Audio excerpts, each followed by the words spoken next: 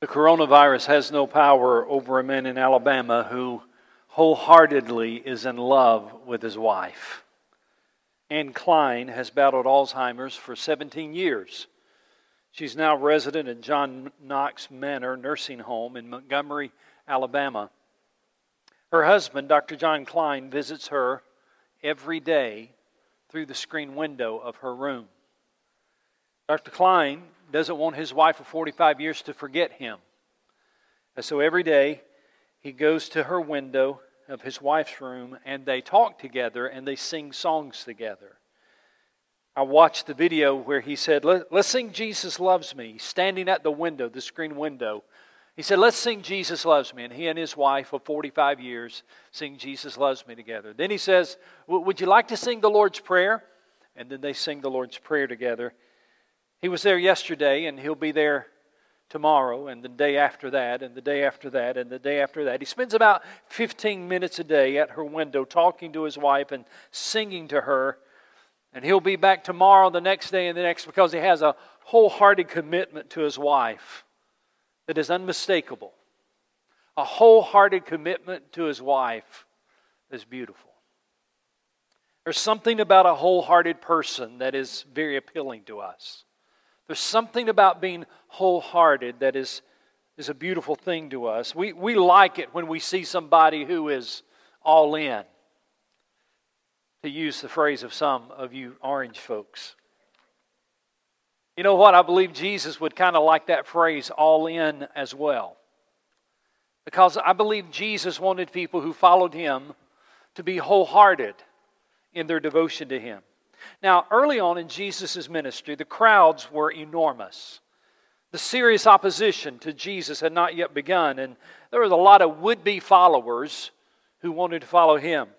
Some were needy, some were curious, some were committed, but they were all excited about what they were seeing and about what they were hearing, especially during Jesus' Galilean ministry. That is, His ministry in the northern part of Israel. Especially during that Galilean ministry, the crowds were enormously large. In fact, don't turn there, but in Luke chapter 12, verse 1, the gospel writer tells us that there was a crowd of many thousands, and I quote, who were trampling on one another. A crowd of many thousands who were trampling on one another. You see, to put it bluntly, Jesus appealed to people. To thousands and thousands and thousands of people. However, Jesus knew that most of them would not pay the price of following Him. Jesus knew that most of the crowd were just interested in what He could do for them. And He, in essence, told them that. There's a very interesting story in Luke chapter 9. If you want to take God's Word and open God's Word with me to Luke chapter 9. A very interesting story about basically two different crowds of people. Luke chapter 9. In Luke chapter 9, we see one crowd, or one group, we might call it, who was wholehearted. And then we see another group that were half-hearted. And today I'd like for you to examine your life to see which group you would be in. Wholehearted or half-hearted. And it might surprise you as we go through the text which group was which. Now before I read the story, let me tell you one of the reasons that I believe the Bible is the inspired, infallible Word of God. One of the reasons that I believe that is because of what we're going to be reading today. If you and I were writing the Bible, we'd leave this kind of stuff out. The thing that we're going to be reading today, if you and I were reading the Bible, we'd leave a lot of this stuff out. Because if we were writing the Bible, the heroes would always look like heroes. The Bible heroes would always sound like Bible heroes. The Bible heroes would always have the right answer. They would always do the right thing. If you and I were writing the Bible, that's the way we would write it. But that's not the way it's written. What we're going to be looking at today is really almost comical, and it also is quite fascinating that the men of God who are following Jesus were so out of touch with the lifestyle that He wanted them to live. They didn't always get it right. They didn't always live like heroes. Let's pick up the story in Luke chapter 9, beginning at verse 37. The next day, when they came down from the mountain, a large crowd met Him. Now, James and John and Peter and Jesus had been on the mountain that we call the Mount of Transfiguration. We won't get into that story, but they're coming down the mountain now after that was over. The remaining 9 disciples were at the bottom of the mountain. And it says when they came down from the mountain, what kind of a crowd met them, church? Large crowd, thank you, a large crowd. A man in the crowd called out, "Teacher, I beg you to look at my son, for he is my only child." A spirit seizes him and he suddenly screams and it throws him into convulsions so that he foams at the mouth. It scarcely ever leaves him and is destroying him. Everybody look at your pastor for a moment. If that were you, you'd be brokenhearted, wouldn't you? That was your son? It'd be it would tear you out of the frame. So now let's see what happens. This man says, it scarcely ever leaves him, verse 39, it scarcely ever leaves him and is destroying him. And then look at verse 40. Very interesting. I begged your disciples. Shows how desperate he was. I begged your disciples to drive it out. Watch this. But they could not. I begged your disciples to drive out this demon, but they could not. If I were to use one word to summarize the disciples at this point in their life, I would use the word powerless. Powerless. I begged them to drive out this demon, but they could not. Now let's keep reading the story, verse 42. So while the boy was coming towards Jesus, the demon threw him to the ground in a convulsion, but Jesus rebuked the evil spirit, healed the boy, and gave him back to his father. And they were all amazed at the greatness of God. Now read very carefully in verse 43. While everyone was marveling at all that Jesus did, he said to his disciples, those 12 is what we're talking about, the 12 apostles, the 12 disciples. He said to his disciples, verse 44, listen carefully to what I'm about to tell you. Now let me say something to you. If Jesus said, listen carefully to what I'm about to tell you, then it's something worth remembering. In fact, the New American Standard says, let these words sink into your ears. In other words, Jesus, as the crowd was around, was so excited because he had cast out the demon from this boy. Jesus said, guys, come here. I got to tell you something. I want you to listen carefully to what I'm about to tell you, because I want to make sure this sinks into your ears. See what he says. Second half of verse 44. Here's what he wants them to hear. Here's what he wants them to listen carefully to. He says to them, the Son of Man is going to be betrayed into the hands of men. Listen carefully. Listen carefully. The Son of Man is going to be betrayed into the hands of men. Now, verse 45. But they did not understand what this meant. It was hidden from them, so they did not grasp it, and they were afraid to ask him. Luke goes to great lengths to explain to us that the disciples did not have a clue what Jesus was talking about. In fact, there's 4 phrases in verse 45 that are kind of stacked one on top of another. Look at the 4 phrases. They did not understand what this meant. It was hidden from them. They did not grasp it. They were afraid to ask him. If I were to use one word to summarize the disciples in this situation, I would use the word clueless. They didn't get it. They didn't understand what he was talking about. So let's keep reading the story. Verse 46, an argument started out among the disciples as to which of them would be the greatest. Now just think about that for a second. Jesus just said, hey guys, let me tell you something. I want to make sure this sinks into your ears. The Son of Man is going to be betrayed to the hands of men. Okay, and they get into an argument about not what that means. They get into an argument about which of them is going to be the greatest. Isn't that amazing? I mean, it just blows my mind that they had this kind of a mindset. Which of them would be the greatest? Look, pick up the story. Verse 47. Jesus, knowing their thoughts, took a little child and had him stand beside him.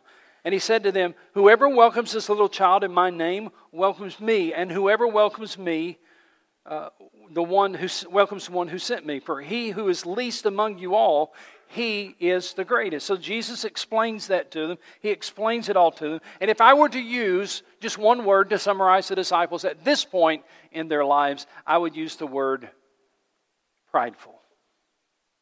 They were arguing about who was the greatest.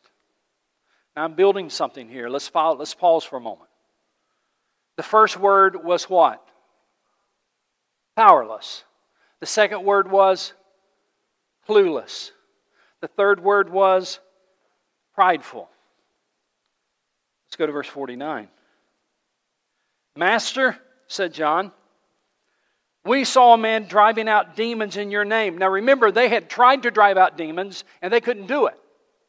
Remember, they tried to drive the demon out of the boy and they failed. There were 9 of them that while the others were on the mountain, there were 9 of them trying to drive out one demon. And they failed.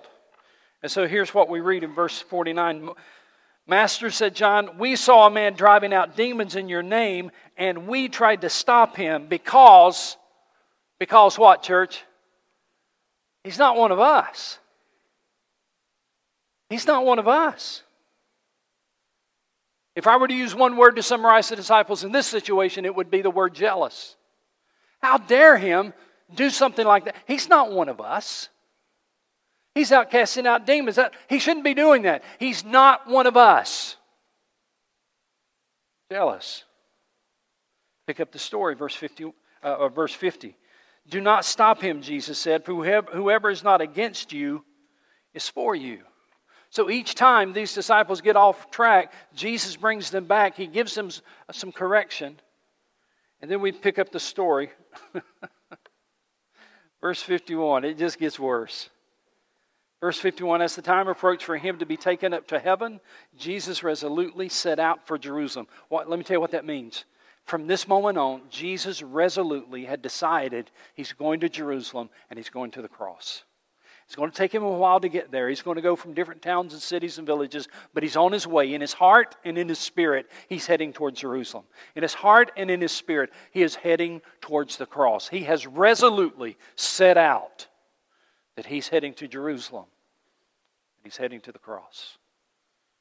In that context, we read this, verse 52. And he sent messengers on ahead who went into a Samaritan village to get things ready for him. Now, if you know anything about your Bible, Jews and Samaritans did not like one another. And verse 53, but the people there did not welcome him because he was heading for Jerusalem. They didn't want anything to do with the man that was going to Jerusalem. There was such hatred there. So, verse 54, the disciples. When the disciples, James and John, saw this, they asked, Lord, do you want us to call fire down from heaven to destroy them?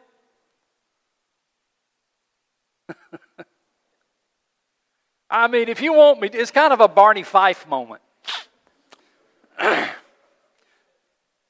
You want me to call fire down from heaven? As if they could. If I were to use one word to summarize the disciples in this situation, it would be the word angry. Mad. I mean, so mad that John says, listen, just let me call fire down from heaven just to destroy them. Now, everybody look up here for a moment. If all you knew about the 12 disciples, if all you knew about these, sometimes the men are called apostles, if all you knew about the 12 was what you read in this one chapter, you would conclude that this was a group who were ego-driven, narcissistic, and absolutely useless to the cause of Christ. And yet, these are the same men that Jesus would entrust with the gospel. These are the same men that Jesus would use to start his church. These are the same men that he would use to turn the world upside down. How do you explain that? How do you explain that? I'm trying to understand or trying to decide the best word to use to describe these guys. How do you explain that these goofballs became who they became? How do you explain that Jesus used these guys who got it wrong so many times to do so much for the kingdom? I think there's a hint in Luke chapter 5. If you put your finger there in Luke 9 and go over a few chapters, Luke chapter 5,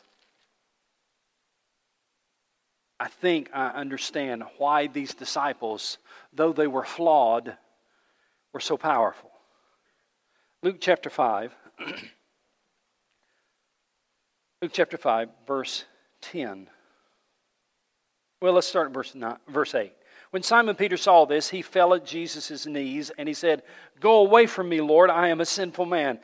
For he and all of his companions were astonished at the catch of fish they had taken, and so were James and John, the sons of Zebedee, and Simon's partners. And then Jesus said to Simon, "Don't be afraid, from now on you will catch men." And watch verse 11, it's highlighted in my Bible. So they pulled their boats up on shore, left everything, and followed him.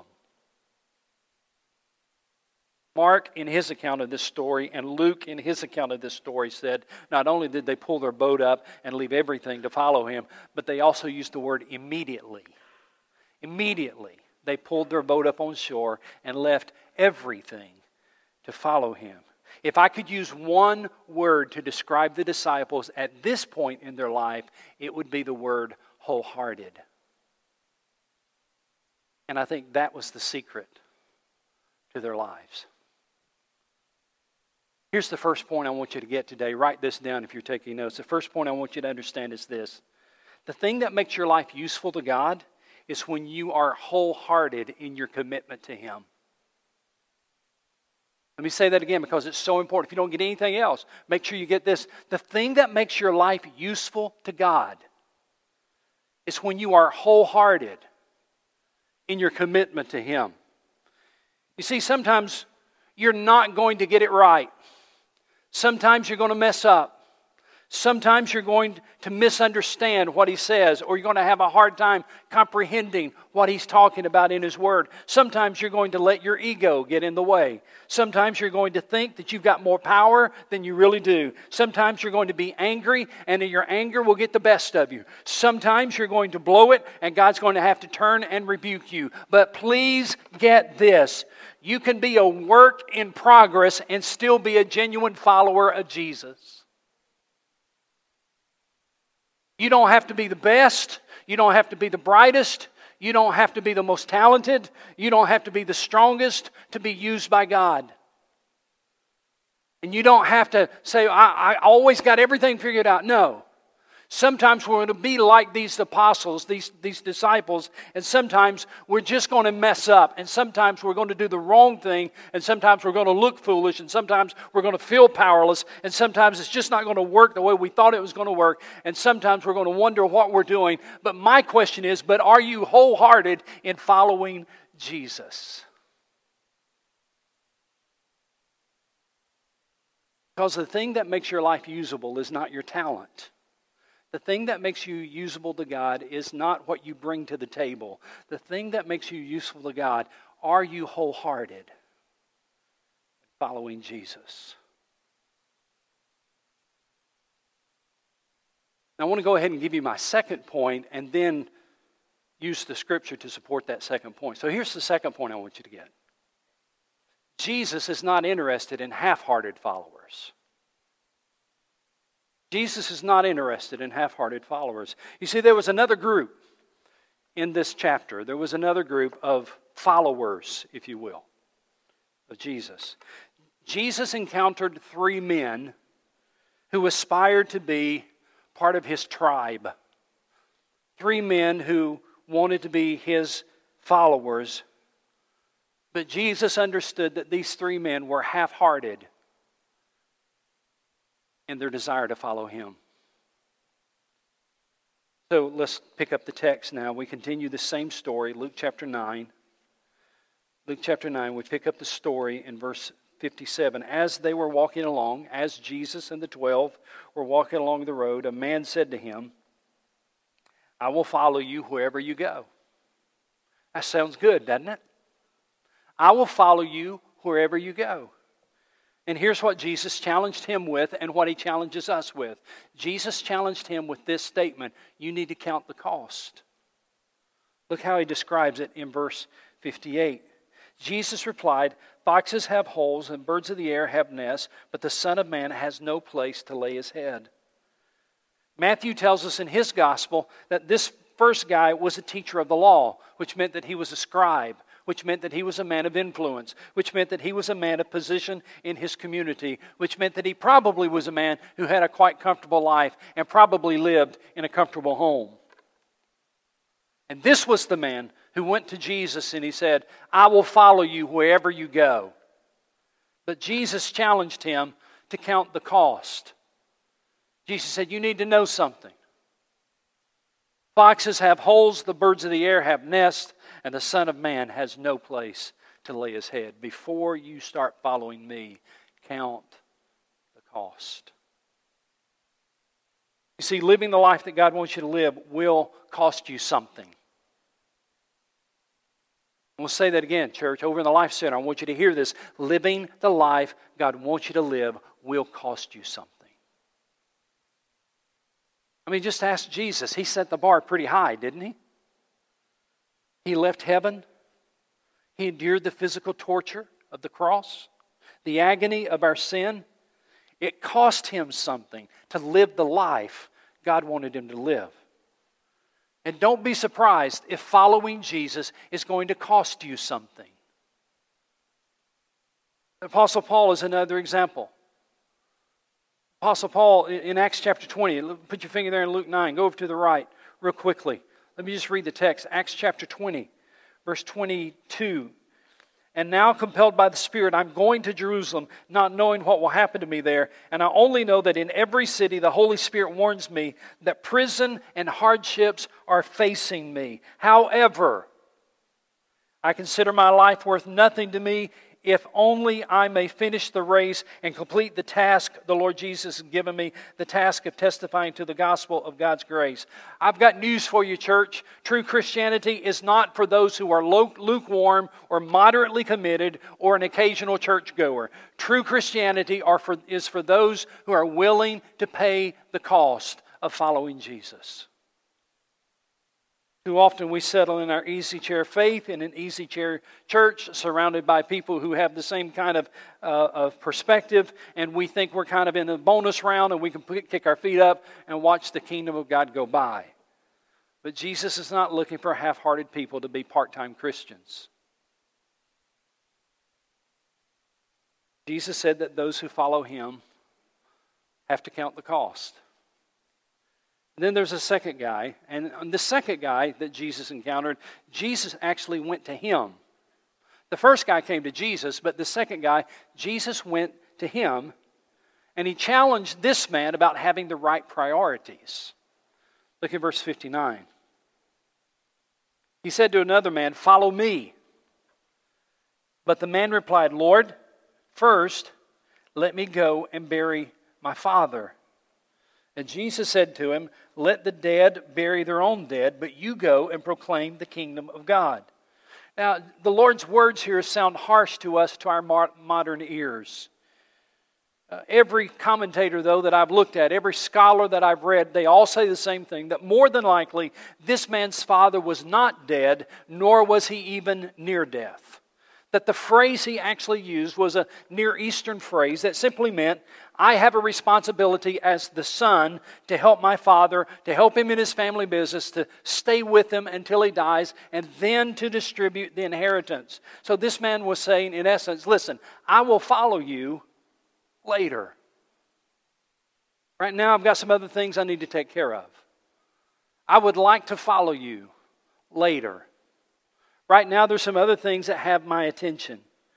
After my father dies, after I get his inheritance, then I'll be ready to follow you. Please understand what's at stake here. This man was being invited by Jesus to be one of his followers. This man was being invited by Jesus to step into the work of the kingdom of God. This man was having a once-in-a-lifetime opportunity, and his response was, I'd like to do that later. I got some other things I'm focused on right now. Got some business deals I need to take care of. I've got some things on my plate. My plate's pretty full. I'd like to do that later. Rather than passionately pursuing what God was giving him to do, this man said, let's just put that off for a while. Could I ask you a question? Are your priorities in order? Real followers of Jesus have their priorities in order so that when God opens a door, they pursue what God wants them to do with their lives. When God opens a door, they pursue what God wants them to do with their lives. I love a statement I found in one of David Jeremiah's books. He said, and I quote, "Most churches are filled with people who aren't eager to walk through any door other than the one leading to the parking lot." Don't let that be you. Don't let that be you. Don't ever say to Jesus, I will follow you later. You might need to work on what your priorities are. And say, I will follow you now. As you open the door, I will follow you. And then there was a third guy in this story, again in chapter 9, verses 61 and 62. And with this man, Jesus challenges us to focus on what he has called us to do. Verse 61, still another said, that is, another man came up to Jesus and he said to him, I will follow you, Lord, but first let me go back and say goodbye to my family. And Jesus replied, no one who puts his hand to the plow and looks back is fit for the service in the kingdom of God. Again, here's another man who volunteered to be a follower of Jesus. Here's another man who says, put my name down. I'd like to be one of your followers, one of your disciples. This man was ready to go, and his only request sounds logical to me. His only request was, just let me go back and say bye to my family. Perfectly reasonable. Probably would only take a few hours to go do that, at most a couple of days to go to wherever his family was. I will follow you. Just let me go back. Watch these words. Let me go back, see my family, and tell them goodbye. But Jesus knew this man's heart. Jesus said to this man in verse 62, no one who puts his hand to the plow and looks back, there's that word. No one who puts his hand to the plow and looks back is fit for service in the kingdom of God. Living Bible says, anyone who lets himself be distracted from the work I planned for him is not fit for the kingdom of God. Here was a man who said, listen, I want to do what you want me to do. But right now, let me go back and do this. And Jesus said, you can't be distracted. You can't be wholehearted if you're distracted. So in Luke chapter 9, we have really two groups of people. We have, and it's so interesting, we have the wholehearted followers of Jesus who really were messing it up. And we have the half-hearted followers of Jesus who wanted to do the right thing, and they wanted to look right, and they sounded pretty good. In fact, they sounded better than this crowd did. The wholehearted followers of Jesus were just really struggling. The half-hearted followers of Jesus were not ready.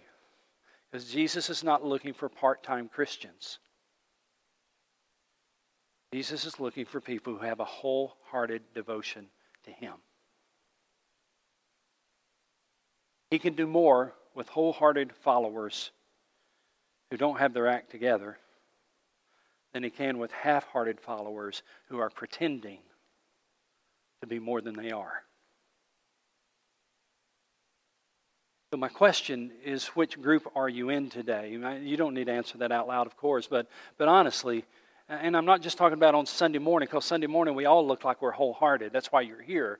But I'm talking about, honestly, through the rest of the week. Are you a wholehearted follower of Jesus, or are you a half-hearted follower of Jesus? The people through whom God can change the world are people who are wholehearted followers of Jesus and know they don't always get it right, and sometimes they don't understand everything. Sometimes they lose their cool, and sometimes they mess up, and sometimes they struggle. But in their heart, they're wholeheartedly following the Lord.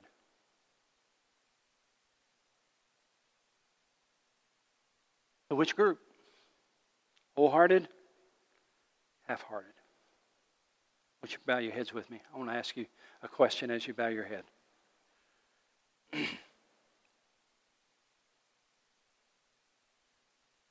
Question I would ask you today is, do you know the Lord as your Savior? For those of you watching at home, those watching in the Life Center, do you know the Lord Jesus as your Savior? You see, real salvation is not when you claim a religion. Real salvation is not when you get baptized. Real salvation is when you wholeheartedly give your life to Jesus Christ. And I actually am thrilled that in the Bible, the people who give their life to Jesus Christ, who immediately leave everything and follow Him, I actually like that in the Bible sometimes we see they struggle too. See, sometimes people have said to me, Pastor, I'd like to be a Christian, but I don't know if I can live it. I'd like to be a Christian, but I'm afraid I'm not ready to live that lifestyle. And I would agree with you that you're not probably ready to live that lifestyle. I would agree with you, you probably can't live it on your own. But when the Lord Jesus comes to live inside you, and if there is a wholehearted commitment to Him, He can change your life, and He can use your life to change the world. 12 men in the New Testament through whom He did that very thing. He changed their lives, and then He used their lives to change the world. But the one thing that Jesus is not looking for is half-hearted followers, part-time Christians. See, following Jesus is more than just words. It is really the way we live our lives. Following Jesus is more than just a Sunday morning go to church. It's really the way we live our lives. And I would ask you to pray with me that you would live your life this week as a wholehearted follower of Jesus. He'll show you what that means. He'll show you what that looks like. He'll show you those places where you'll have to make a hard decision. He'll show you those places where maybe you'll need to change something. But are you willing to say, Lord Jesus, today, this week, I want to be a wholehearted follower of Jesus?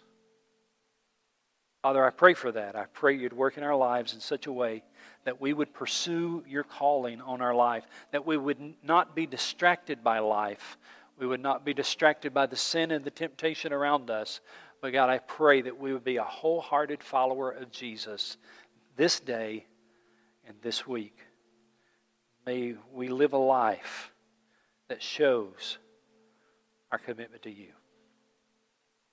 And I pray that in Jesus' name. Amen.